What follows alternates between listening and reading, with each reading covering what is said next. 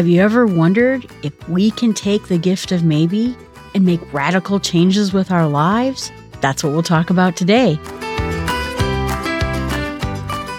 Be bold before you get stuck. Not being bold. Hilary Duff. Boy, she's wise.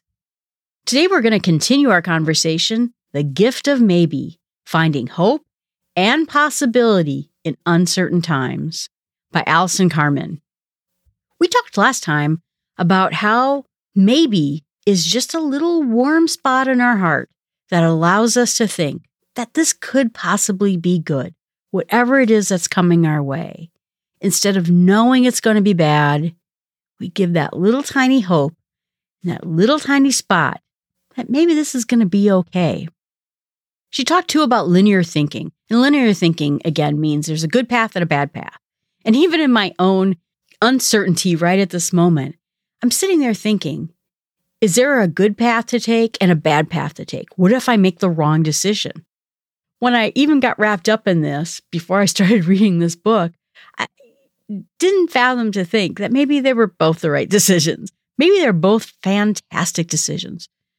Started backing me away from my stomach not feeling great and all these negative thoughts. And she even says that if we can get away from this linear thinking, we'll stop saying, oh, why is it always me?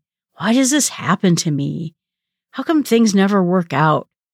Or I thought this was my one big chance and now it'll never happen. We make these very definitive negative statements. And instead, we give up that ability to say this could be good. She hopes that we can use some visualization. She calls it the door visualization. Close our eyes. And we're going to imagine that you have a door. And every door, there's a choice that you're currently in the midst of trying to figure out what it is you're going to do. And stand in front of each of those doors, she says, for a little bit, just a minute or two, and see how those choices make you feel. And try to grab a couple of emotions for each of those doors. I'd probably even write them down if you want to. And then open the door and see what kind of freedom, she says, or what kind of emotions you're having when you open that door, and do that for each of the choices. And I worked with that. I'm somewhat thinking of a choice right now, and I went through that exercise and it worked for me. I suddenly felt that one of my opportunities was warm and the other possibility was chaotic. And I thought, wow, I wouldn't have guessed that, because in my mind, one of the choices was the safe choice, the choice of staying, pretty much life as is. And the other choice was the one that actually gave me the calm, the warm feelings about it. That's what I always get about these funny exercises that people tell you to do in books. It's, imagine you're a pear, and I'm like, I'm not imagining I'm a pear, forget it. But this particular exercise really drove out what I'm feeling deep down inside. And she said that, once we're standing in the door, she can mentally stay there as long as you feel comfortable doing it. And she said that we can start doing this exercise for more and more time. She said that we can even do it 10 minutes in the morning and 10 minutes at night, and keep doing this. And eventually the choice will become clear. The next part of it is that we have to start letting go of the past, that the past could be holding us back. But she says, here's the smart part, quote, but hold on to the wisdom. Now, this gets into my friend's question. She says that we made all these choices in the past. We've decided things. We've decided where we're going to live and what we're going to do for our jobs and whatever choices we have in our lives. We've made choices. So if we go into this idea of the gift of maybe, are we possibly just saying we chose wrong? That we made bad decisions in the past? Did I pick the wrong house to live in because I want to go buy a different house? We rate these things that this was right and that's wrong, and maybe it has to be that way forever. But she said that what's happening instead is that when we focus on our past and our past decisions, we can't let them be anchors around us, holding us into that place, because it's preventing us from having that maybe in our heart.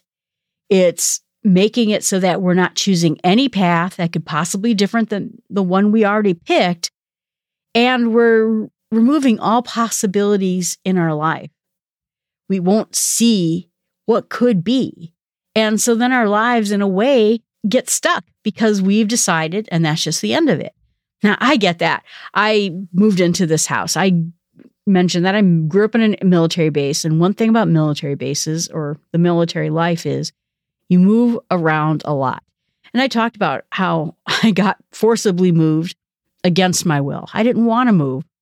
And when I moved into this house, I decided I am never moving again. I'm going to live in this house forever because I hate moving more than anything else.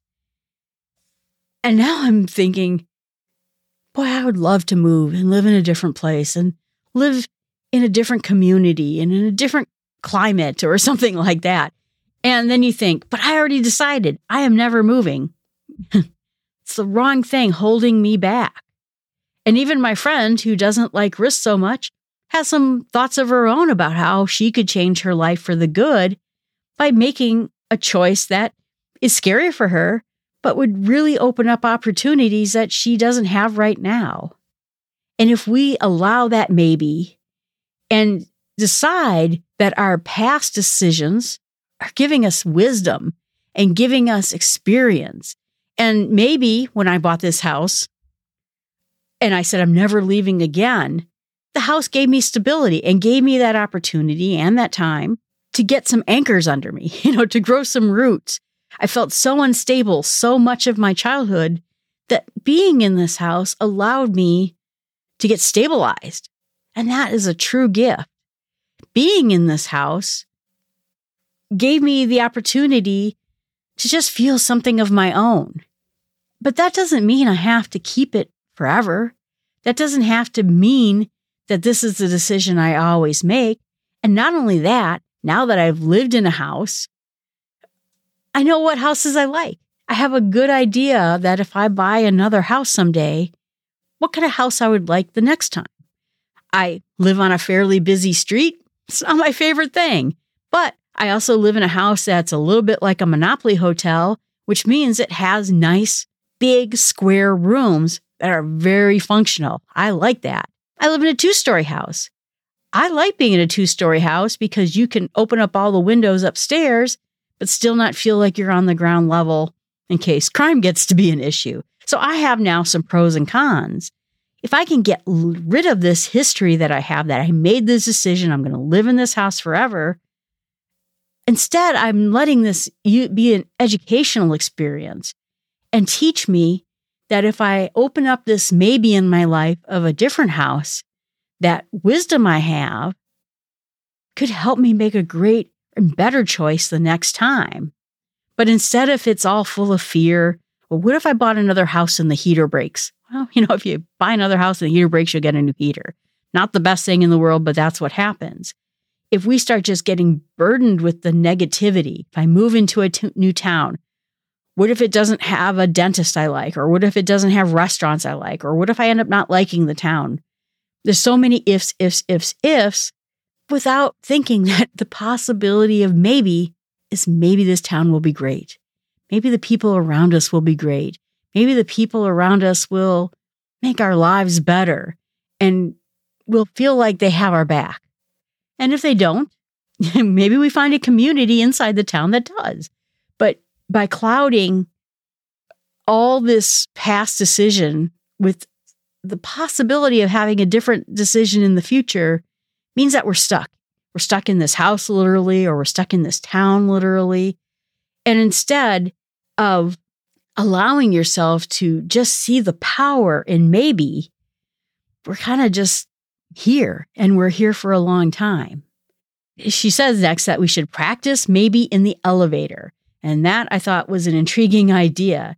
So she said that part of our mind exercise should be that instead of focusing on what can be or what should be or it must be, that if we get this maybe into our heart, remember, we're going to just make a little space in our heart for that, and that every day we try a little bit of time to break out whatever patterns we're in, whatever past is holding us back, whatever thinking that is keeping us from going that next place, and starting to imagine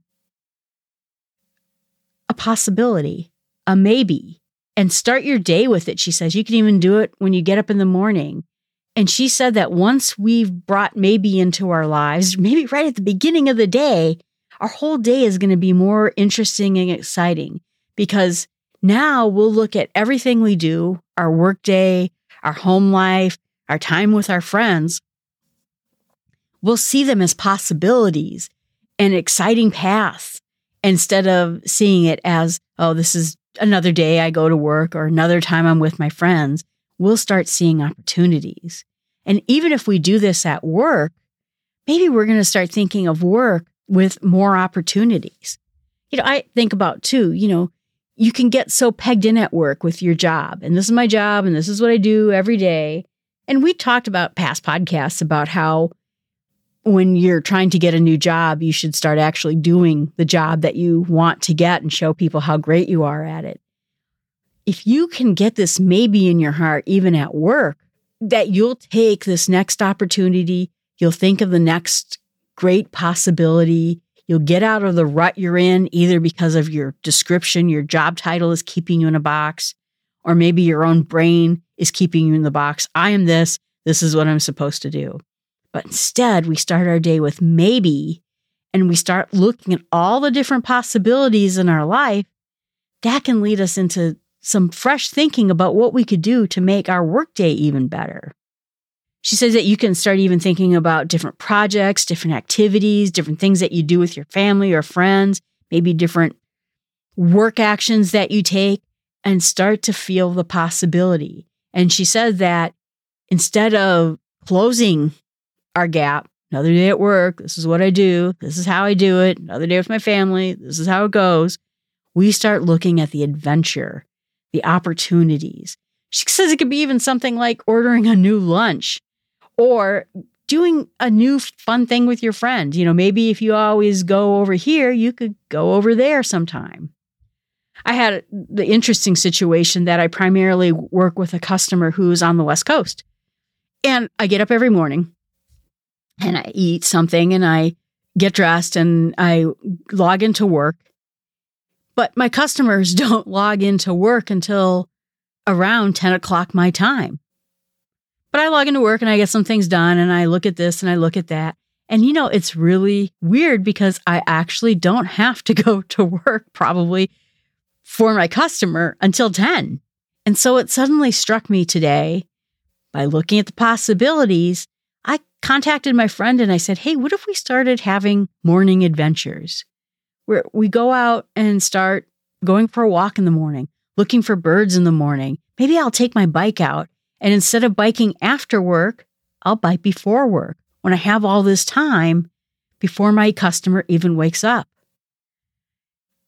And I don't know why it has taken me. I have been working with California customers probably for about the last 4 years. And now I'm thinking about the possibilities. Boy, wouldn't it have been nice if I thought of all this 4 years ago? But you know what? I'm thinking about it now.